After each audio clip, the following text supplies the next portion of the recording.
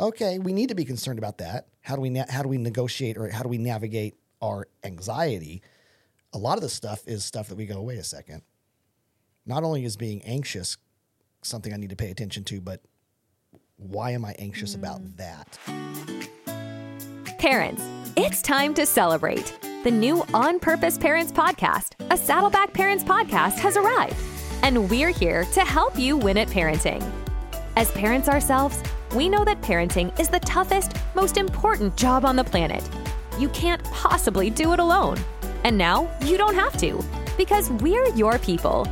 Connect with us by texting the word parents to the number 83000, visiting us at onpurposeparents.com, and tuning in every Wednesday with Kurt, Grace, and Chris for tips, ideas, and encouragement to help you win at being an on-purpose parent.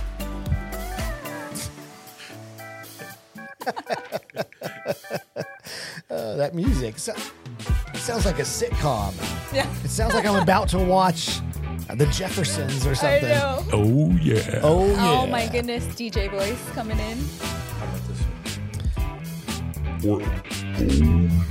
You know, you pull that. Oh, gosh.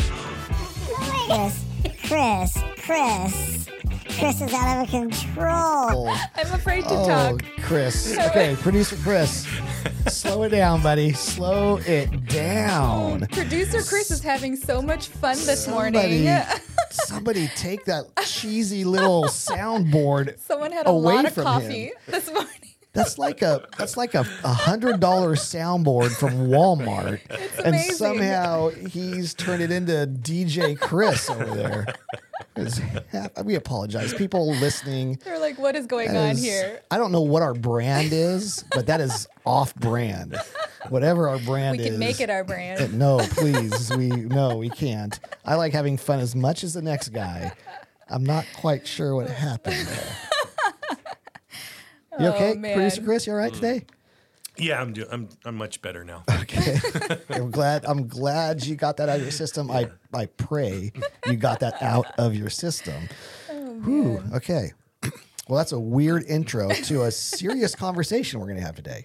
Yes. So today we kind of call these one-hit wonders, where really what we do is we look at the questions that have been submitted. Our last episode, if you're listening or watching in a linear fashion, sequentially, last episode was our official Q&A episode. And what we kind of have found ourselves doing is we'll oftentimes have like 4 questions, and then one of them we say, ooh, that one's big enough that it needs more than a 4-minute conversation. We might want to dedicate a whole show to that. And so that's what we did today is we peeled off one of the questions that we got submitted and said, let's not lump that in with the other 3, which were great questions last episode, but let's tackle this one separately and give it a little bit more attention. And today's question, Grace, is one that just in our sort of side conversations, you've got some thoughts about, some experience with, and me not quite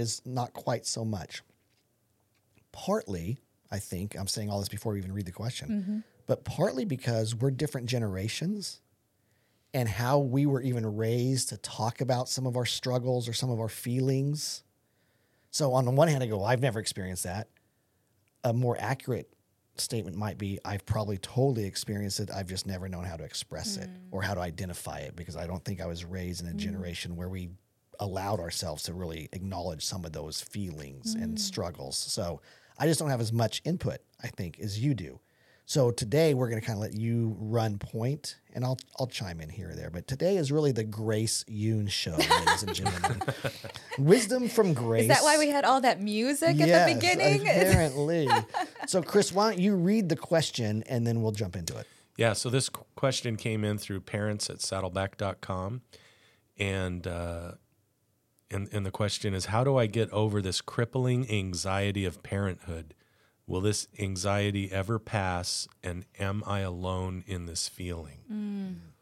Oh, boy. Well, we want to say to the parent that sent that in, first of all, thank you so much for writing in. Like we always say, we want to be a community of parents, not just a one-way conversation, but we want to hear from you all, not just your questions, but you know, we may be saying certain things during an episode that you have some input and some advice or suggestions that we can share with parents as well. So we really appreciate that question. And man, oh man, anxiety and parenthood.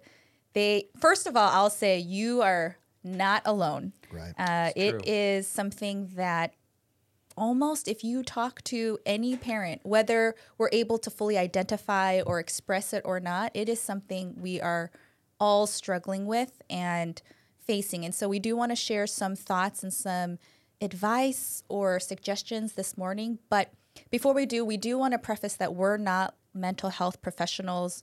Kurt says this all the time. We're not professionals. We're just parents sharing our stories, sharing our thoughts. So if it is something more intense or more severe, we definitely encourage you to seek professional help or counseling.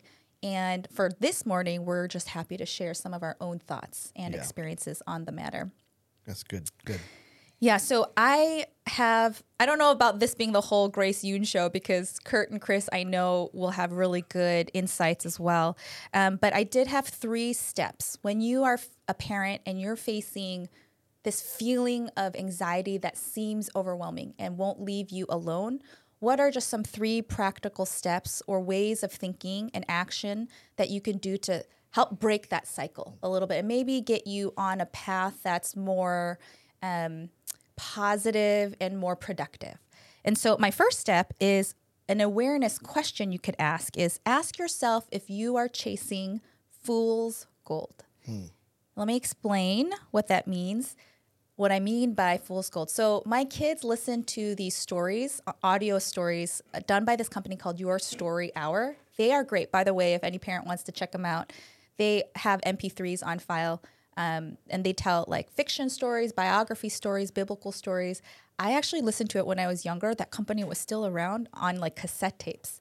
And I had saved them and got my kids like, you know, listening to them when they were younger because I saved them throughout my entire, you know, like life. But now there's a website and they sell them on MP3. So anyway, so there's a story and it's about these 2 boys that one of the boys was peer pressuring the other guy to go into this mining cave because he found gold. And long story short, like the kid was like, oh, I don't know, I shouldn't do this. We shouldn't trespass, all this stuff. But he goes anyway. Things turn out disastrous. They get hurt. All the parents find out. The neighbor finds out. The person who owns that mining cave. And at the end of the day, it all turned out that the thing that they were chasing after that caused all this chaos and ruckus, it wasn't even real gold. It was something really shiny, really attractive, but it was fool's gold. And we know like the rock that's fool's gold, that's like all shiny and things like that. And for me, that's a really great illustration that in the same way, sometimes when we get stuck in these anxious thoughts for our kids, it can be like chasing so hard after a treasure that ultimately is so worthless. And it leaves you with nothing of good value. And to me, it's like when I've experienced this, it's like our anxious thoughts may be also revealing in us this longing for control deep in our hearts that might be turning into an idol. And when I say idol, it just means something we obsess over, something we pine after, something we need to have. And this hyper focus on control when it comes to our kids, it's totally understandable because we want to protect our kids. We want them to be safe. We want them to be okay. But when we try to have control over things that we just can't, it's ultimately so toxic for our souls, and it leaves us with nothing of good value. Yeah. It's like fool's gold. And so I think the first step is asking, when I'm having these anxious thoughts, am I chasing, just to first stop yourself and say, am I chasing after fool's gold? What am I doing? Is it actually resulting in something of value? Right. Or am I just spinning in circles? And ultimately, from where I started to where I ended, am I no better off with nothing of value? Right. And another way to think of fool's gold is sometimes we get anxious or we have anxiety over things that don't matter, right? So we might be very anxious over is our daughter going to get a B or a C in math class? Right? So we go to the spinning, it's not productive, but ultimately even the item that we're anxious about is fool's gold. Because at the end of the day, a B or a C for your 7th grade daughter in math class is fool's gold. It doesn't matter. It's not going to affect their long-term health, wealth, happiness, any of the above. Yeah. So that might be also too, is like, what you're, because some stuff that we get anxious about is very important. Now, should we be anxious about it? That's different, right? But the item that's causing the anxiety is an important item. Okay, we need to be concerned about that. How do we negotiate, or how do we navigate our anxiety? A lot of the stuff is stuff that we go, wait a second. Not only is being anxious something I need to pay attention to, but why am I anxious about that when it's really just fool's gold? That's a great question. Yeah. So that first step to me is really like an awareness thing, and it's just a check. It's the first step, because sometimes when we get in these anxious thoughts, we can't even have those questions like, does it really matter or not? We're just in the habit, that's just how we way that we live life as parents. So that first question really is to check yourself. First, are you chasing fool's gold? The step 2 that I have is, now that you are aware of this, like maybe you're in a situation where you might be chasing after fool's gold, is to identify then in that situation what is in your ability to control and what is not. When Karis was about three and a half to 4, and it was Zoe's first birthday party, we had a big birthday party at church. We had, in Korean culture, the first birthday is a really big deal. Like there's different traditions that we do at the party. And so we had a ton of people over, a ton of food. I had these little fruit on these skewer sticks, like grapes, and kids were running around having fun. And at one point, I saw Karis in the middle of the room, and parents were wanting to take a picture, a group of parents, friends. So they were like, Karis, come on over. And she was like, kind of like standing still. And we were like, that's kind of a weird reaction, like instead of just running over to take the picture. And so, like, we looked more carefully, and she was choking, like, on food. And so in that moment, like, Sam and I run over. And I remember my first instinct, though, was first to look at the row of parents that were standing. Because what I wanted to do was, who knows what to do here? Who looks confident? Because I'm not confident right now. And seconds matter so much when someone's choking. And when I looked, like, nobody looked confident. So it's like, okay, I guess it's me. And I'm trying to do the Heimlich. It's not working. So I'm like, Sam. So Sam tries to do the Heimlich. It's not working. At this point, like, Karis's lips are like kind of turning blue, and she's struggling. And it's like so terrifying, right? That feeling of adrenaline. And then I was like, oh, my friend Hannah, she's a doctor and she's visiting from out of town. So I just like scream, Hannah. Sam grabs her, runs out. She's outside, and she just sees like, just a bunch of panicked people running towards her. We just like throw her onto her, just, not even clear what we're saying. And she does the Heimlich maneuver once, really hard, and all this fruit comes out, all this fruit that we had in skewers. And for the longest time after that experience, I used to like blog about like my kids and show pictures. When I got to that part of blogging, I stopped blogging because I couldn't think about that situation. Because every time I reflected back on it, it would just put me into, like we said, this loop of what if Hannah wasn't there? What if we couldn't do it? What if she was playing outside? What if she wasn't around people and she just started choking? And you just get into this loop, and it's like so anxious. And I spend hours thinking like that, not even conscious. And in that case, so step 2, I really needed to identify what's in my control and what's not. So using that as an example, one thing that's helped me identify what is in my control is to ask the question, is there actually a tangible, doable action step I can take? And if I can identify an action step, then do it. Go take that action step. There is something very empowering about identifying something you can do and then doing that. So with Karis and that whole choking and not being able to kind of break out of that cycle, an action step I could do is, I could take a class that teaches me better how to do the Heimlich maneuver. That's something I can do. I could set up some ground rules and teach my kids, when you eat, you need to sit down and eat. And then when you play, you can run around and play, but don't mix the two together. That's something I can do. I could as a parent, I could establish that rule. But if I ask myself, is this worry, is this train of thought leading me to an action? And if the answer to that is no, then chances are you are chasing after fool's gold and you are worrying about something that's not in your control. So how you can differentiate. Yeah, that's good. When you were saying that, I was thinking of fear, right? Like there are times when fear is a good thing. Fear is a good, when you're standing over a cliff wondering, how much closer should I get? Can I get a little closer, and all of a sudden you feel fear. That's a protective emotion. It's when you look at a busy street and you're thinking, should I try to run across this busy street? I'm kind of afraid to try. Well, it's a mechanism that's protecting you.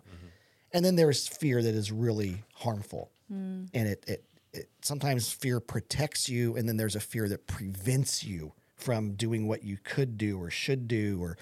And I think worry and anxiety can be the same thing, right? There are times when worry is appropriate. You wake up in the middle of the night and your teenage son who has a 11 o'clock curfew isn't home and you fell asleep and now it's 3 a.m. Should you be worried for a minute? Yeah, you should. As long as it drives you to do something about it, right? That initial, oh my gosh, my son's not home. That's worry, but you don't want to live there, right? And anxiety sometimes, and I, again, I'm not a clinician, but how I think about it is worry should almost be like, of course you're going to worry for a minute, and then if you're living there, it becomes anxiety. Right. Like anxiety is more of a permanent state of worry, and it's different, but they kind of hold hands. And that's where it gets really tough. Is Absolutely. Am I living here or am I visiting? Because visiting might drive me to action. It might cause me to recognize something that's unsafe or unhealthy or out of whack, and I can deal with it. Usually when you live there, not always, but oftentimes when you live there, it's because you haven't been able to pull yourself out of that loop to really evaluate and make some changes to address the situation that's causing you the worry and the anxiety. Because we, paralyzed by fear, we get paralyzed by worry and paralyzed by anxiety, paralyzed by depression. There's so many things that we experience that are in essence paralyzing. And when we get to that state, it is really hard to pull up out of that and kind of take a 30,000 foot view and say, okay, how can I fix some of this stuff to relieve the worry, the anxiety, the fear, the stress? Right. Yeah, absolutely. And it's so true what you were saying. We're not clinicians, but there are a lot of clinical support for what you said. I mean, we are wired, right? Like our amygdala, like our fight or flight mode and that's a good thing. We're wired to respond to emergencies, to have that heightened worry that then leads us to action, to fight or to flight. Yeah. But if you stay there, which is what I feel it is so easy to do as parents, you're just constantly in that heightened state of stress. You can't think clearly because you're in that fight or flight mode, and it can be crippling. Like the parent who wrote and said, where if you're just living in that heightened state, you are spinning your wheels, you're stuck, and it's must be so exhausting, and it can be so tiring. That's good. One of the things I love about Scripture is it addresses everything. And it addresses a lot of stuff very specifically. And then if it doesn't address it specifically, it addresses other things that kind of fall in the same category. So there's principles, and then there's very specific things. And one of the things that Scripture addresses very specifically is worry. And again, I'm not a clinician. I'm not even a theologian. I'm a pastor, but I'm not a theologian. I wonder if the idea of anxiety and that word didn't exist way back in the day. Because if it did, I think in this case, I think these might be transferable, worry and anxiety. But the Bible does say, again, paraphrase, there's a verse in the Bible that says, does worry ever add a day to your life? Does worry add a day to your life? And no. Worrying about something does not fix it. Worrying about something does not add an extra day to your life. There's nothing beneficial about the state of worry. And it's just a good reminder that, man, as tough as it is, when we can, and again, anxiety, there's some roots to anxiety.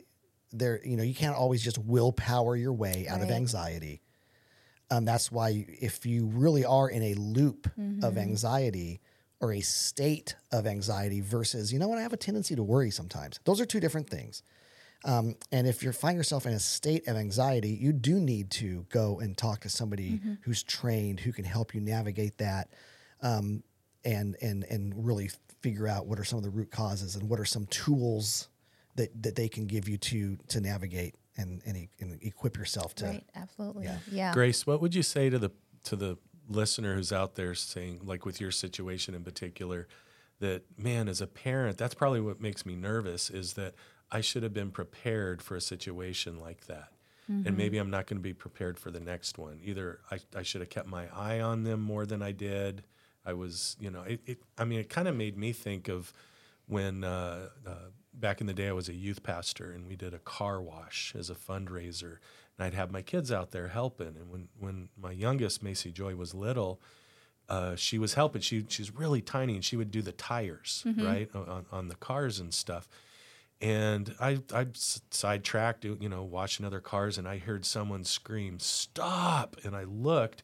This Jeep was backing up, and Macy Joy was behind the tire, and it had run over half her leg. Oh, no. Almost, if he didn't stop, he would have ran over her entire body and dead.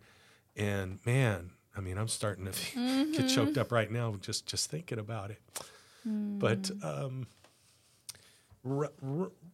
I just felt so bad afterwards, like a failure as a dad. Like that's my number one thing. I need to protect her. So, but if you have a number of these situations which happen because we're parents, and we know that we're going to make mistakes, and it makes us feel like all that stress of parenting, right?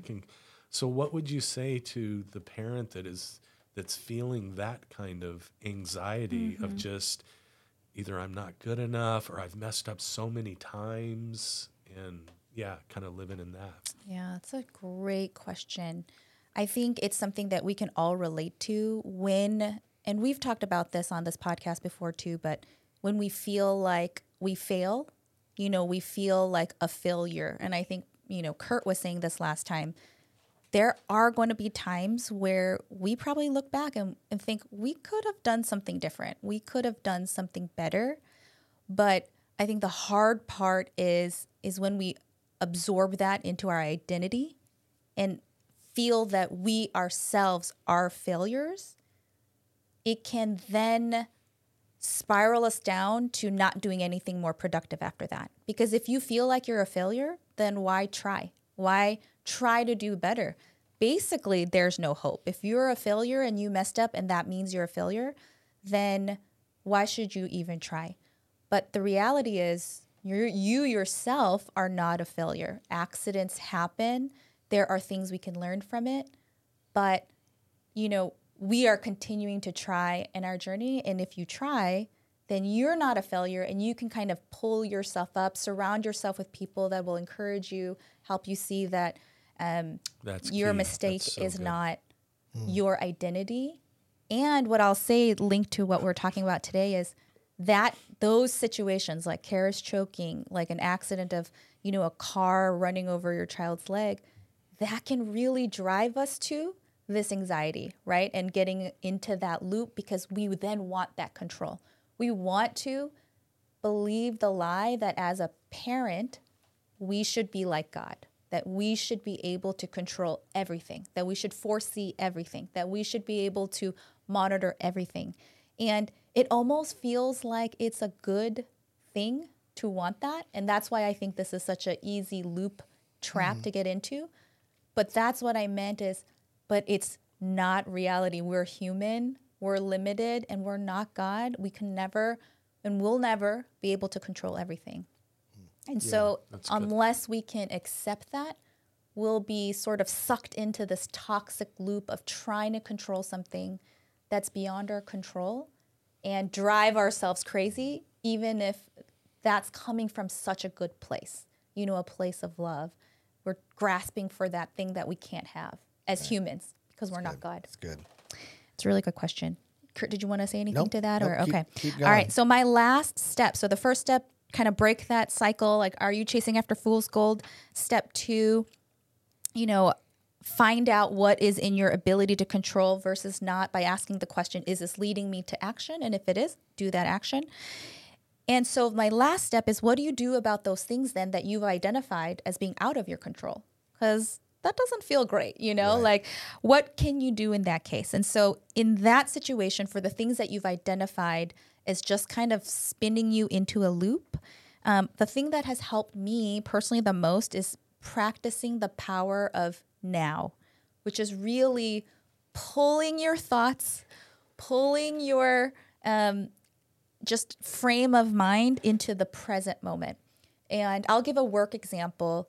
A few years back when I got a promotion and I had to do a lot more presentations, that first presentation or several after that, I was so anxious.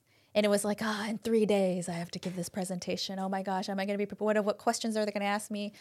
And then 2 days. And so it was like the countdown. It was like 8 more hours. And I remember getting advice from someone is to just don't think about that moment. Just think about where you're at right now. Practice the power of now. And I really leaned into that, where it was like, Kurt, if you came up to me and you were like, hey Grace, how's it going? How are you? A normal question. I would have to I would have to reel in my thoughts because I was just obsessed over that presentation. Because your tendency would to say, I'm stressed out. I have to give a presentation in 2 days. Yes, in 2 days. Or then if you ask me one day before, I have to give a presentation one day, 8 hours, but I have to give a presentation 8 hours. Right. But I had to, it was a discipline. I had to be like, right now, Kurt, thank you for that question. Oh, I feel warm. I'm breathing. I just ate lunch, so I'm satisfied. I mean, it's almost silly, but I had to be so tangible as to what's going on right now. The breeze right now just felt really nice. I had to center myself in where I'm at. And in that way, that's how I survived. Right now, in this moment, I'm okay. Right. And that's something I've tried to practice with my kids when my thoughts spiral to, what if they go to school and they start choking? And that whole very easy to get wrapped up in that trigger, that fear of choking. Even to this day, if kids cough, I'm like, who's choking? It's I jump up. Sure. Yeah. But what I have to remind myself, especially for things that are not in my control, is, right now, I can't control everything that might happen with my kids, but in this moment, we're together. Right. We're okay. We're laughing. Right. And let me stay in this place as opposed to being pulled to some place that hasn't happened yet Yep. and may not ever happen. That's good. Well, we have these filters in our brains that filter out stuff that's not important to us. So that's why we can have a conversation while there's music in the background at a mall, right? Because our brain is filtering out the stuff that doesn't really matter. If that filter didn't, we'd go crazy because then everything matters. And that's why when you buy a new white car, all of a sudden you notice, wow, there's a lot of white Toyota Corollas because you just bought a Toyota Corolla. So all of a sudden white Toyota Corollas are of interest to you. So now you see them everywhere. When you have a child almost get run over by a car, when you have a child who was choking and could have been very seriously, the outcome could have been serious. Suddenly, kids getting hit by cars at car washes, choking, it wasn't really on your radar before. And now that you've experienced it, now it's important to you. So, and I'm not hearing, I didn't hear you say this, but I just want to reiterate, there's a difference between paying attention and being concerned about something and worrying and being anxious about it.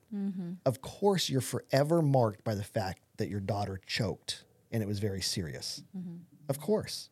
That was a traumatic moment and you are now aware of that. Of course. And you learned, and it's probably okay to pay a little bit of extra attention to how much fruit you give her in one, right? Of course. You just can't let yourself get in the loop of being dominated and anxious about it, right? And there is a difference.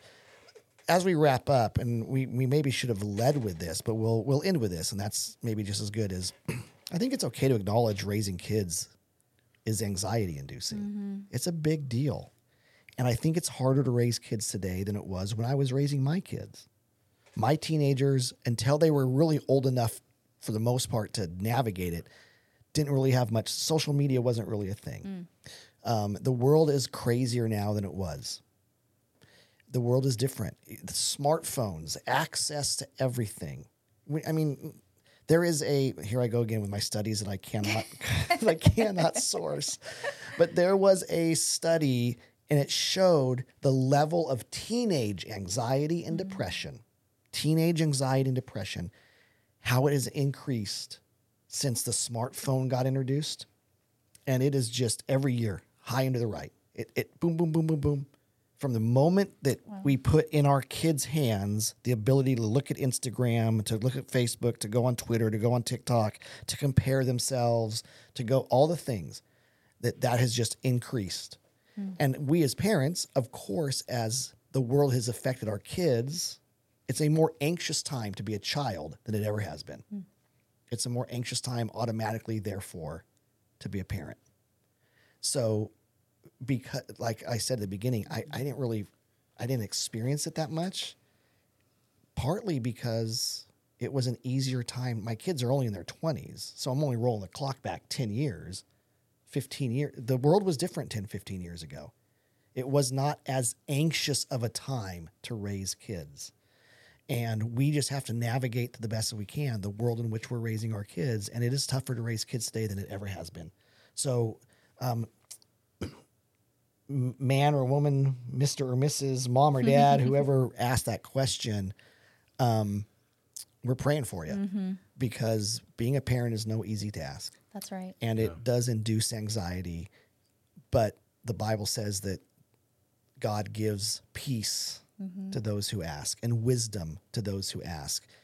And when we lean into that, doesn't automatically erase all the challenges, doesn't erase our worry instantly. It helps. It helps. Asking God for his peace that he promises and his wisdom that he promises as we navigate raising our kids. And we'll close by saying, if you are a parent who is, you would identify as, you know what, it's not just I worry here or there, but I really do have anxiety and anxious. I live there. We would encourage you to go get some help. My hunch would say that struggle shows up in other areas in your life other than just your parenting. It probably shows up in a lot of your areas of your life. And so you want to make sure that you're getting the help and the support and the encouragement and the tools that you need to navigate all that. So, yeah. All righty. Hey, thank you so much for joining us. Grace, well done. Chris, Thank you. Do not hit any of that weird music on the way No out. outro There's music. no outro. We'll see you guys next time. Oh, no. Hey, we'll see you next time. Bye, everyone. Thanks for joining the On Purpose Parents podcast. If you enjoyed this episode, you can help us by rating and reviewing our podcast on iTunes. If you're listening on our Saddleback Parents YouTube channel, please like and leave a comment. Also, remember to subscribe to our podcast and share it with your friends. You can connect with us by texting the word parents to the number 83000, following us on Instagram at Saddleback Parents, and emailing your comments to parents@saddleback.com. As a huge thank you, you can browse our hundreds of free resources at onpurposeparents.com, all created to help you win at parenting. We'll catch you next time.